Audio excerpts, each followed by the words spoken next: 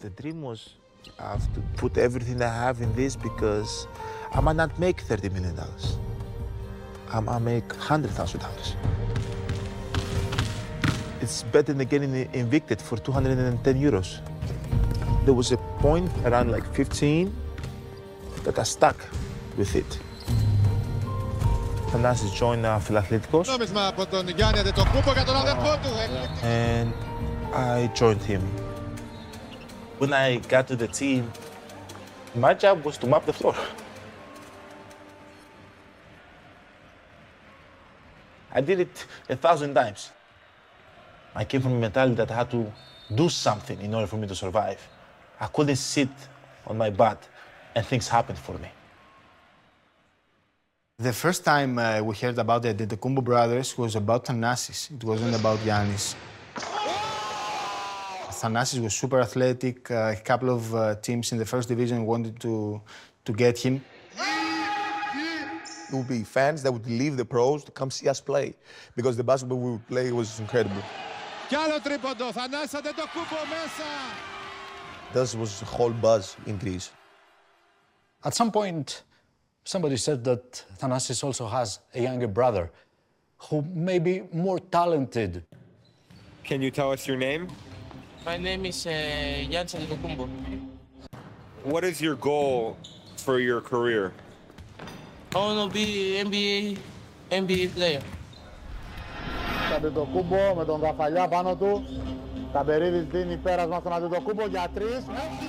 Everybody was talking about a tall guy with huge hands who was jumping all over the place, so I wanted to witness it on the court. He was like a young Magic Johnson. What kind of basketball player are you? I can jump, I can shoot, I can pass the ball. I can do everything in the court. His feel of the game, this was different. He knew what was going on around him, and the guy had never played organized basketball in his life. It was the first game that I came and watched me play. I think I had like 27 and we won the game. He said, Giannis. It's like, what, Dad? You're pretty good. Good morning, everyone. Welcome to Hope. My name is Ashley Lentz. I'm one of the pastors. We're so glad you're worshiping with us on this beautiful March Sunday morning. And because it's March, it is like really basketball season. It's been basketball season for a while. I think I've shared with you that I love basketball a lot. I've been following Caitlin Clark very closely as a Hawkeye myself. I have lots of feelings about her going to the WNBA. We could talk about it later. But I'm very excited for her, but also very sad that she'll be leaving Iowa. This will be her last season. But my husband is a born and raised Wisconsinite. So he grew up cheering for the Milwaukee Bucks. And this is a new documentary released on Amazon Prime about Giannis Antetokounmpo, the Milwaukee Bucks star. And all week, Tyler had been telling me, you gotta watch this documentary. The problem is he was watching it like we'd crawl into bed and he would turn it on. And by the time I'm in bed and my head hits the pillow, I'm asleep. So I had not seen it. But our sermon, our text was about God's hopes and dreams for us, how the prophets show up and prophesy some hope in times of darkness. And so I was like, I called him this week and I was like, is that Giannis documentary? Does it talk about hopes and dreams? He's like, yes, you need to watch it.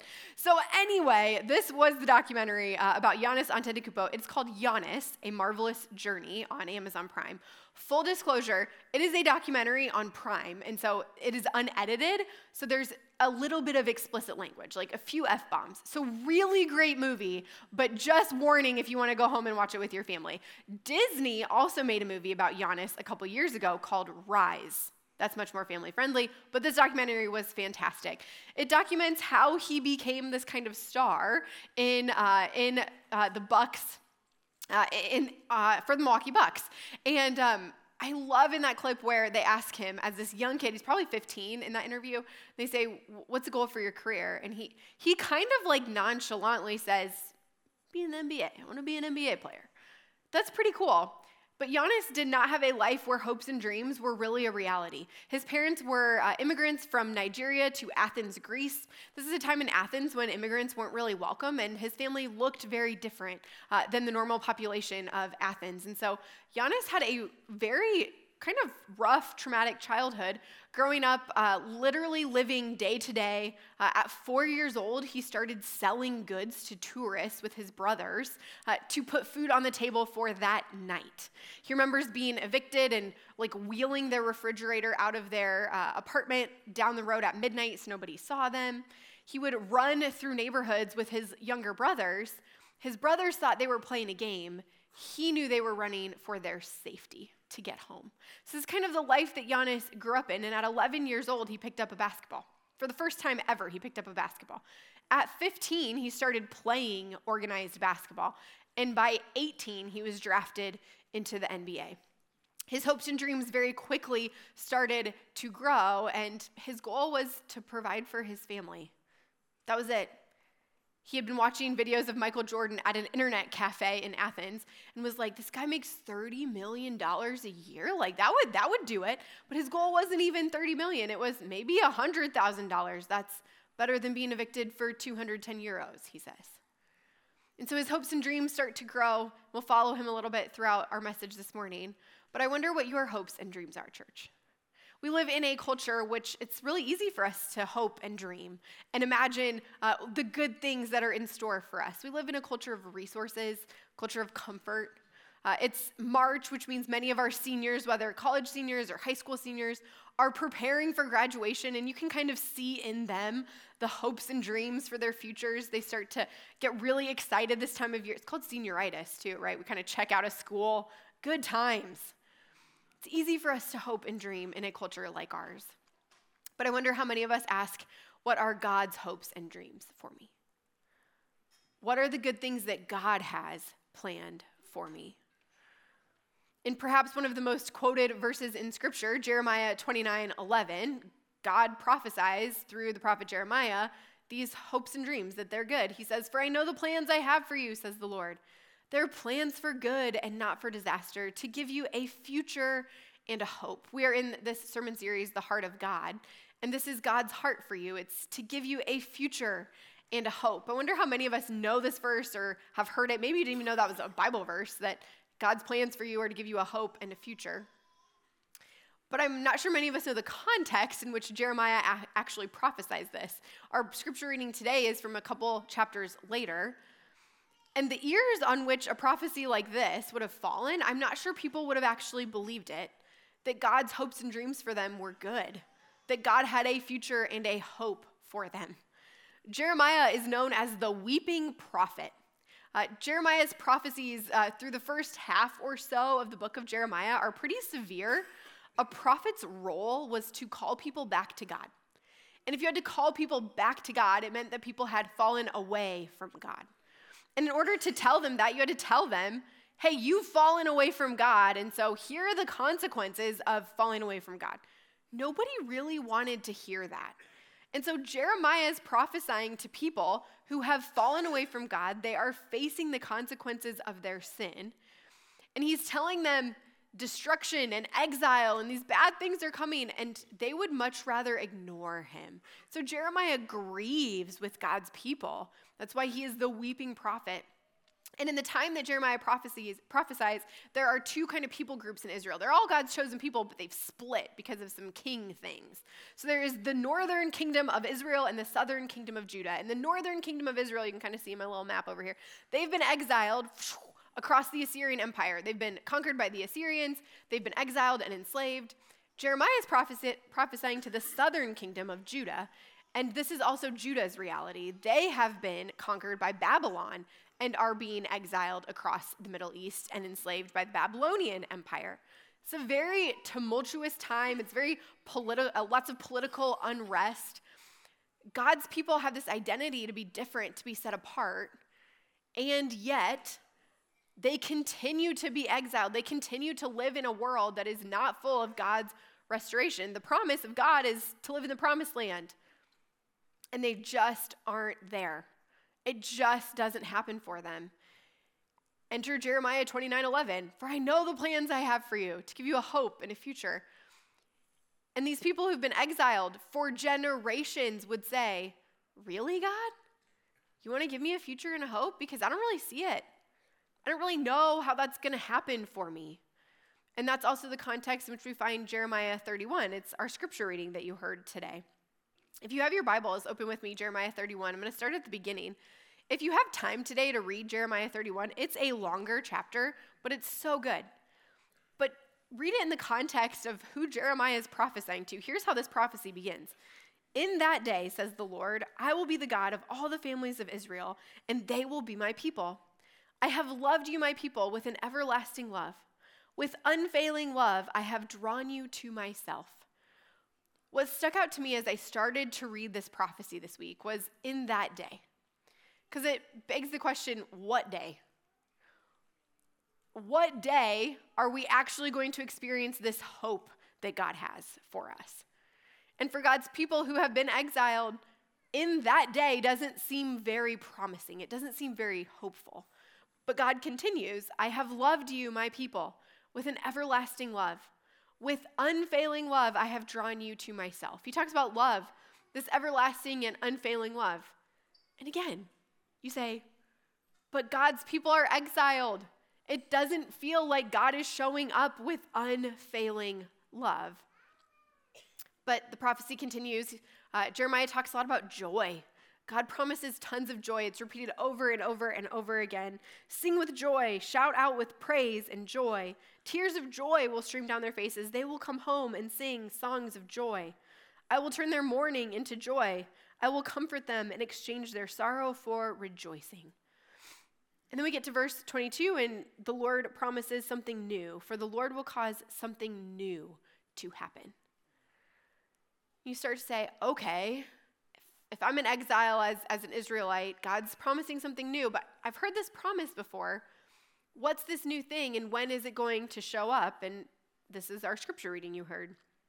The day is coming, says the Lord, when I will make a new covenant with the people of Israel and Judah. I will make a new covenant. This new thing, what is it and why does it matter for you and me today? Because we're not exiles in Babylon who Jeremiah is prophesying to. I wonder if we can relate a little bit, though. There's this new thing that God promises. It's different than the old thing. Throughout the season of Lent, we've been talking about the heart of God. And on Ash Wednesday, as we began the Lenten season, these weeks leading up to Easter, I reminded you that Lent is a good time to grieve. It's a good time to remember our sin, to acknowledge our need for a Savior. And then Pastor Scott preached about order, disorder, and reorder, this kind of ebb and flow of our lives, of seasons of faith, how we go from seasons of really good stuff to seasons that are very disordered, but God brings reorder or resurrection from some of those hard things. And last weekend, Emily taught us about the deals that God makes and what these old and new covenants are and why they're so important. And so what is this new covenant, and why does it matter for you and me? And why does it matter that it's different? And if God is going to do something new, I wonder how many of us say, okay, I'm here for it. I want the new thing that God is going to do for me. Some of us might say that. We might be in a place where we're like, life is great. If God wants to do something new in me, I am here for it.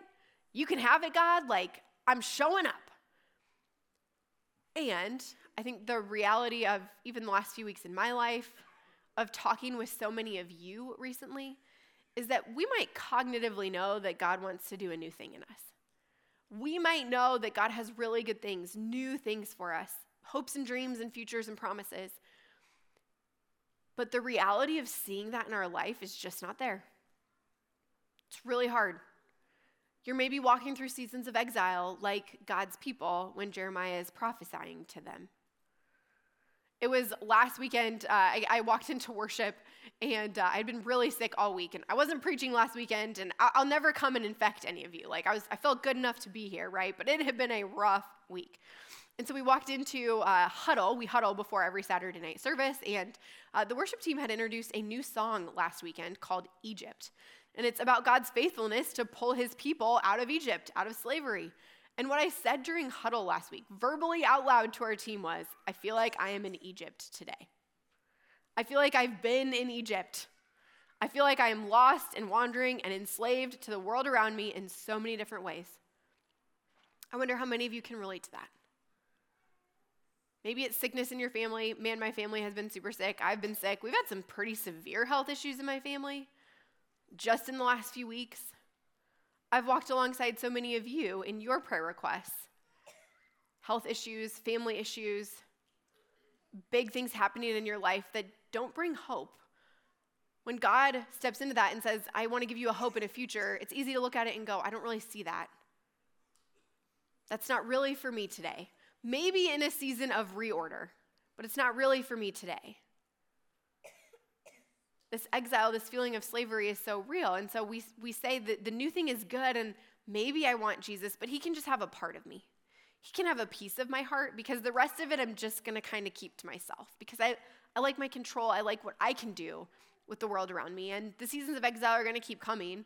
So why would I give everything to God? Why would I truly believe with all that I am in this new promise that God has for me?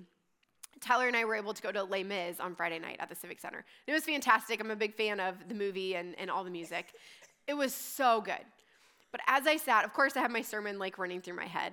It's Friday night. And as I sat there and I listened to every single musical number, all I could think was, where's the hope? There is no hope in Les Mis. Nothing is hopeful. And so then the show ends and we're walking back to the parking ramp. And of course we parked on the 4th level of the parking ramp. And so you have to wait for literally everybody else in the parking ramp to get out before you. So we're sitting there and I'm reflecting on this to Tyler. And I'm like, there's not a lot of hope in that. And he was like, we started picking this apart. And I said, well, maybe there's hope, but it's misplaced hope. It's hope in a relationship or hope in money. Maybe it's hope in revenge or revolution. It's very misplaced hope. And then I was like, it is called Les Miserables. Sounds pretty in French. It means the miserables. It's miserable. There's a reason it's called that. There's no hope in it. And so often in our day-to-day life, I think we feel this very tangibly. We maybe cognitively know God has hopes and dreams and a future for us, but our lived reality is very hopeless. It seems dark. It seems like we are enslaved. It seems lonely. It seems like God isn't really showing up the way that God promises to show up. And so we say, new promise, great, but not really for me today. As Giannis kind of grows up in the NBA, fun fact, Giannis and I are exactly the same age, like days apart, birthday-wise. And when I was going off to the University of Iowa as a freshman, that's when Giannis was being drafted into the NBA as an 18-year-old. So I lived in Ankeny, Iowa. It was, I'm not exaggerating, 4 turns from my parents' house to my dorm. That's how close my parents lived to the interstate and how close my dorm room was to the interstate. 4 turns, literally an hour and a half away from home. And I was super homesick as an 18-year-old going down the road an hour and a half. Giannis is 18 years old, leaves his home country without his family because they couldn't get visas, to a culture that he does not know, in a language that he does not know, to play a game so that he can provide for his family. He is lonely in that. Finally, his family makes their way over here. They get visas. They all live here. He starts to really excel as an NBA player. It's fascinating the way they talk about how he kind of totally matured in the NBA. Like his body wasn't even fully formed when he entered the NBA. So they truly shaped and molded, the Bucks did, this young basketball player. And so he gets really, really good. Giannis goes on to have 2 MVP seasons. He is the NBA MVP. He's really, really good. And coming off of those 2 MVP seasons, he enters a season of exile, a period of loneliness, a period of complete hopelessness. At one point early on, he says he's in the promised land. And then he gets to a place where he is no longer in the promised land. His dad dies very unexpectedly from a heart attack. It was very tragic and traumatic for his family. His dad was the rock of their family. And the pressures of being a 2-time MVP start to weigh on him. The expectation is that the Bucks will win a world championship, and they just can't do it. They continue to lose in final games. They get so close, and they just can't do it. And so Giannis's exile and his loneliness become very real in the face of what should have been pure hope and excitement. Take a look.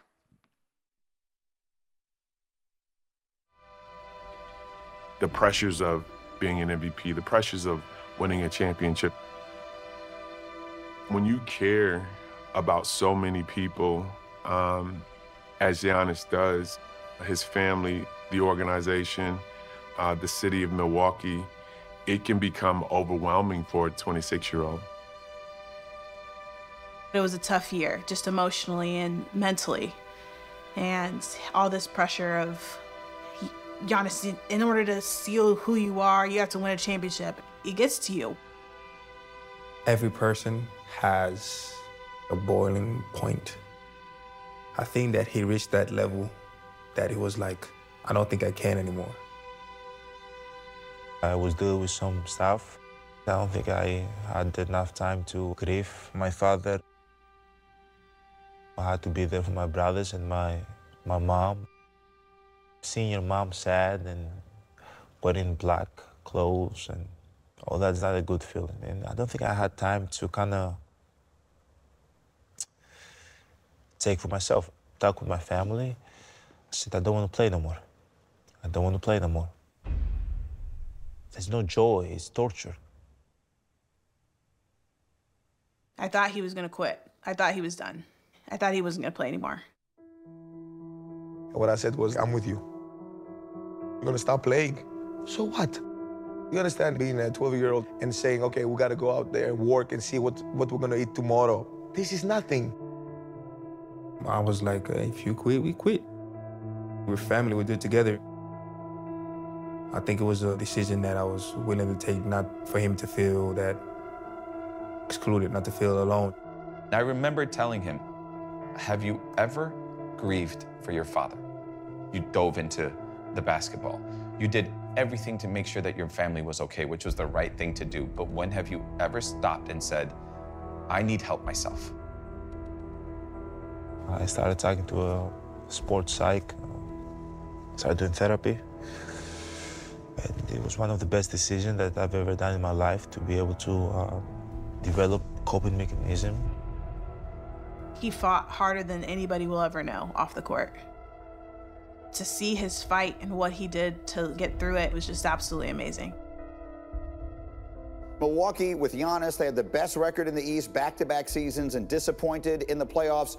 Why do they look different this year? This is a team, if they handle close games differently than they have in the past, the Bucks can certainly get to the conference finals. Giannis genuinely contemplated quitting basketball probably in the beginning of January, and 20th of June, they were in the Eastern Conference Finals. The exile, the loneliness was very real. And as I've walked through the last couple weeks with so many of you and with our own families, things going on, the words of Jeremiah have kind of just sprung through my head. In that day, the day will come, the day is coming, the day is coming, the day is coming. And again, it begs the question, when is that day? When we sit and we have conversations about the really hard things in life, it's not helpful if I look at you and say, well, the day is coming. The day is coming. In that day it will be better. This is what the new promise is for. This is why Jesus really matters. This is the promise of the new covenant that we read in Jeremiah 31. Here's Jeremiah 31:33. This is the new covenant I will make with the people of Israel after those days. I will put my instructions deep within them, and I will write them on their hearts. I will be their God, and they will be my people. God says this new promise that's for you, it will be written on your heart. The old promise, the old covenant was written on tablets of stone. The Israelites had to carry them around with them and put them in the tabernacle every time they set it up. This new promise is part of you, God says. It is written on your heart. It's as if God's heart is actually your heart, and your heart is God's heart. He has wired us to be united with him. There's no separation between us and God.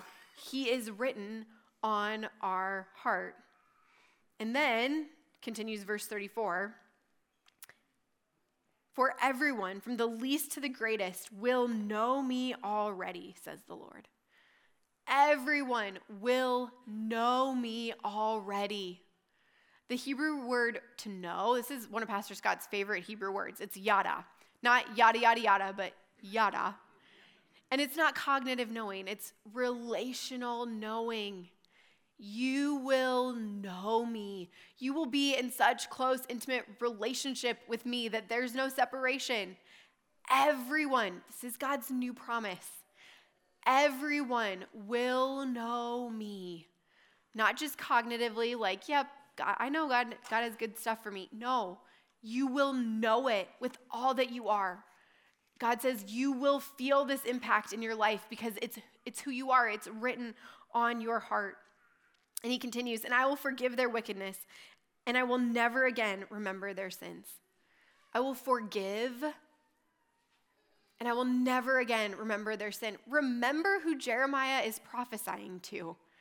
It's people who are living out the consequences of their sin. They are exiled because they have fallen short, because they are not living up to God's standard for their life. And so when God shows up through the prophet Jeremiah and says, I will never again remember their sin, that's our promise, church, is that never again will your sin be held against you. This is what Jesus does on the cross. He takes all of our sin, past, present, and future, and it's crucified with him. It dies with him, and it does not resurrect with him. This new promise means that we are completely and totally united with God, so that his future and his hopes and dreams for us are truly ours, so that we can really actually embrace them.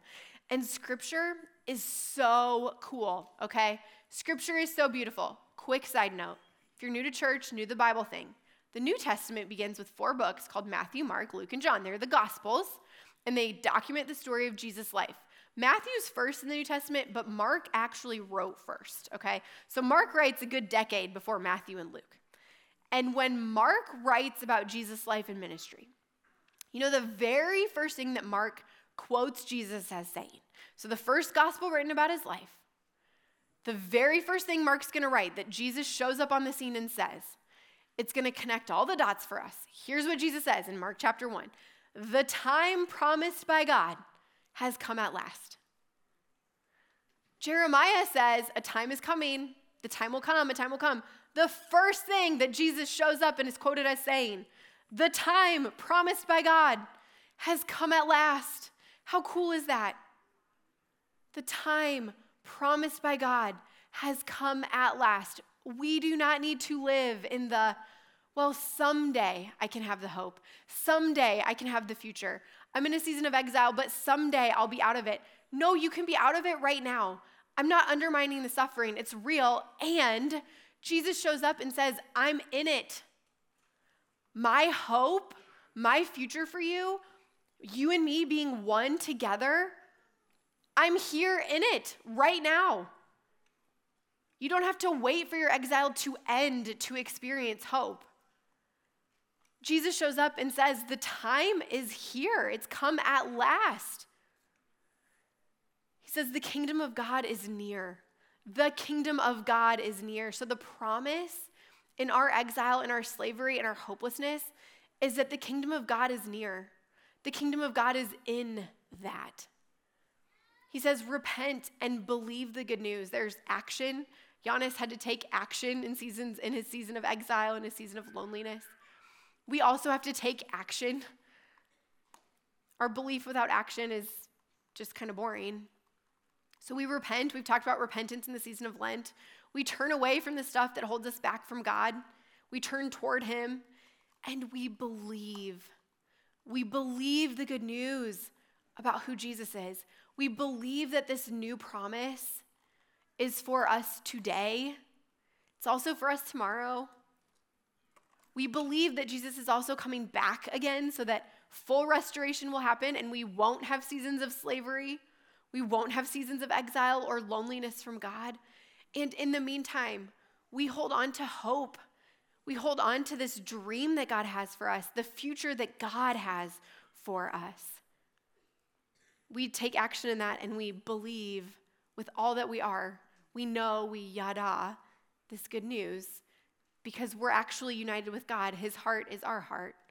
And the very next thing that Jesus does, as recorded by Mark, is he calls people to participate in the kingdom. He says, this kingdom isn't just for me. It's not just Jesus showing up and doing it on his own. He asks us to be part of it. He calls his first disciples. He sees Simon and Andrew fishing. He says, come follow me and I will show you how to fish for people. And they left their nets at once and followed him. And then a little farther up the shore, he sees James and John. He says the same thing, come and follow me. And they drop what they're doing and they follow him. This was a radical call, church, for people to just follow this guy named Jesus.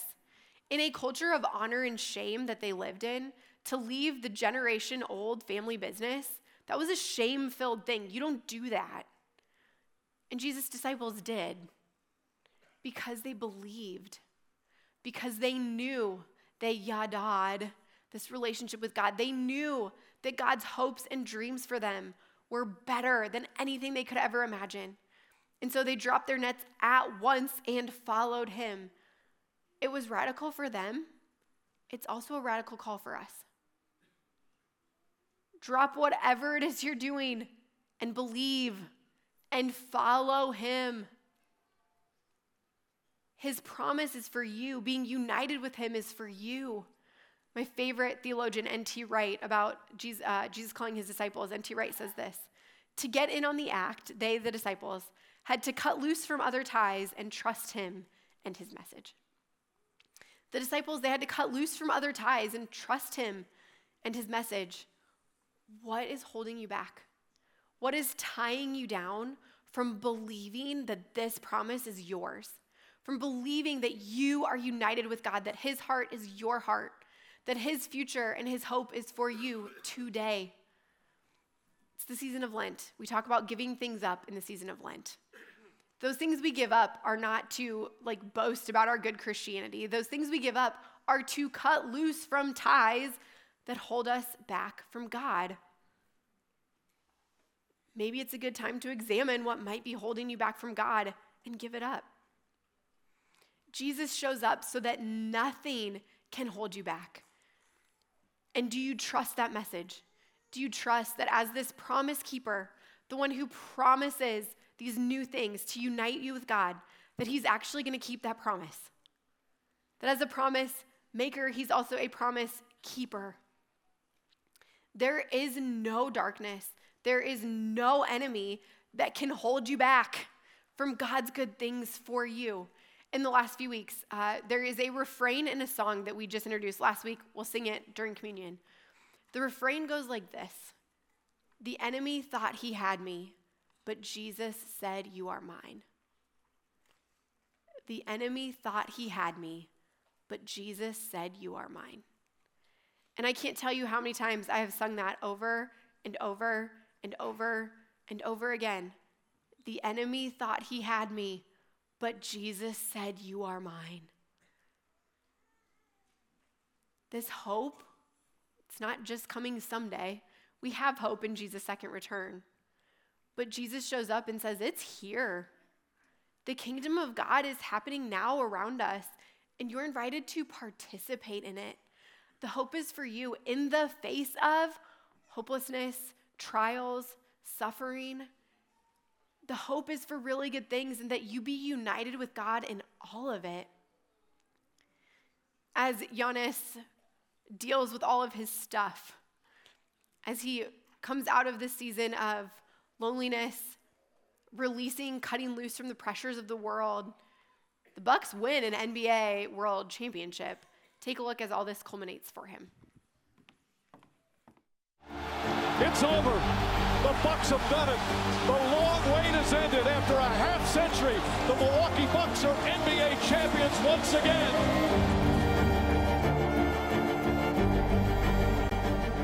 The 50-point game in a closeout game to win an NBA Finals at home. Milwaukee's first championship across all professional sports in 50 years. Finals MVP, Giannis Antetokounmpo.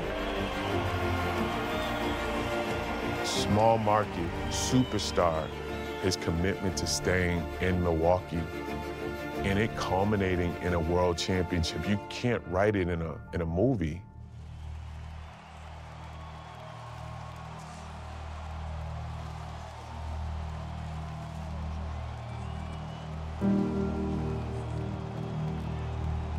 had one goal and one goal only, to get to my family.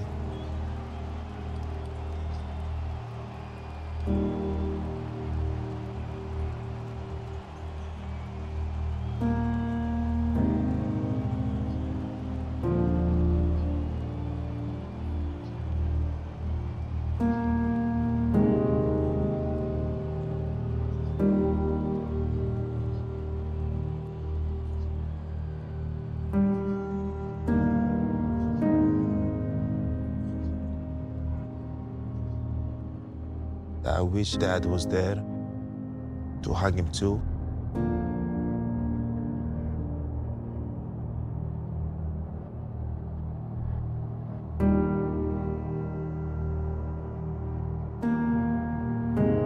Hey, Sky, say hello to the camera. Hello to the camera, Dad. Come on. It's been a long journey, man. A long journey. I can remember the first time that my dad walked in the Bradley Center. And I was just like a stupid kid with just big dreams. Yanni worked very, very hard. Where I came from, what I faced in my life, I'm hope for them. Oh, they see me and they see that it can be done. They see my brothers and they see it can be done. Πάρτο! Πάρτο! Όχι, περίμενε, τι κάνεις. Γυρνά, πες, πάρτο στη μούρη. That's bigger than just basketball. Σε έβγαλε, μπράβο, Τάρα, μπράβο. If you go to any of the immigrant neighborhoods in Athens, you will see a lot of Antetokounmpos. Maybe they won't be famous or rich, but all of them believe that they can do it now.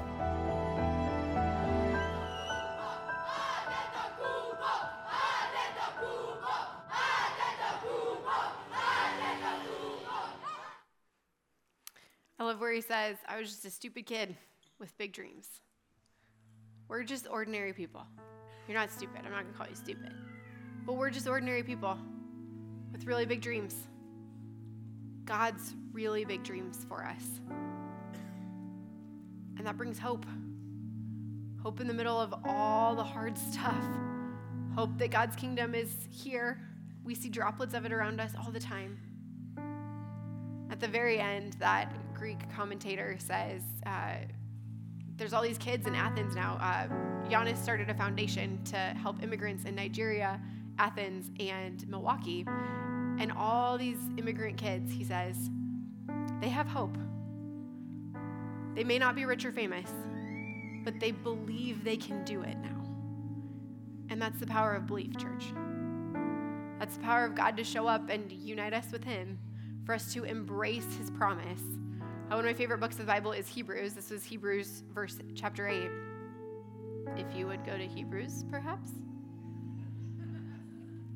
Yeah, there it is. Now Jesus, our high priest, has been given a ministry that is far superior to the old priesthood. For he is the one who mediates for us a far better covenant with God, based on better promises. God's promises for you are as good as they get. Full of hope, full of life. There is nothing that the enemy is going to tear you down with when we are united with God, when we embrace the promises and the future that he has for us.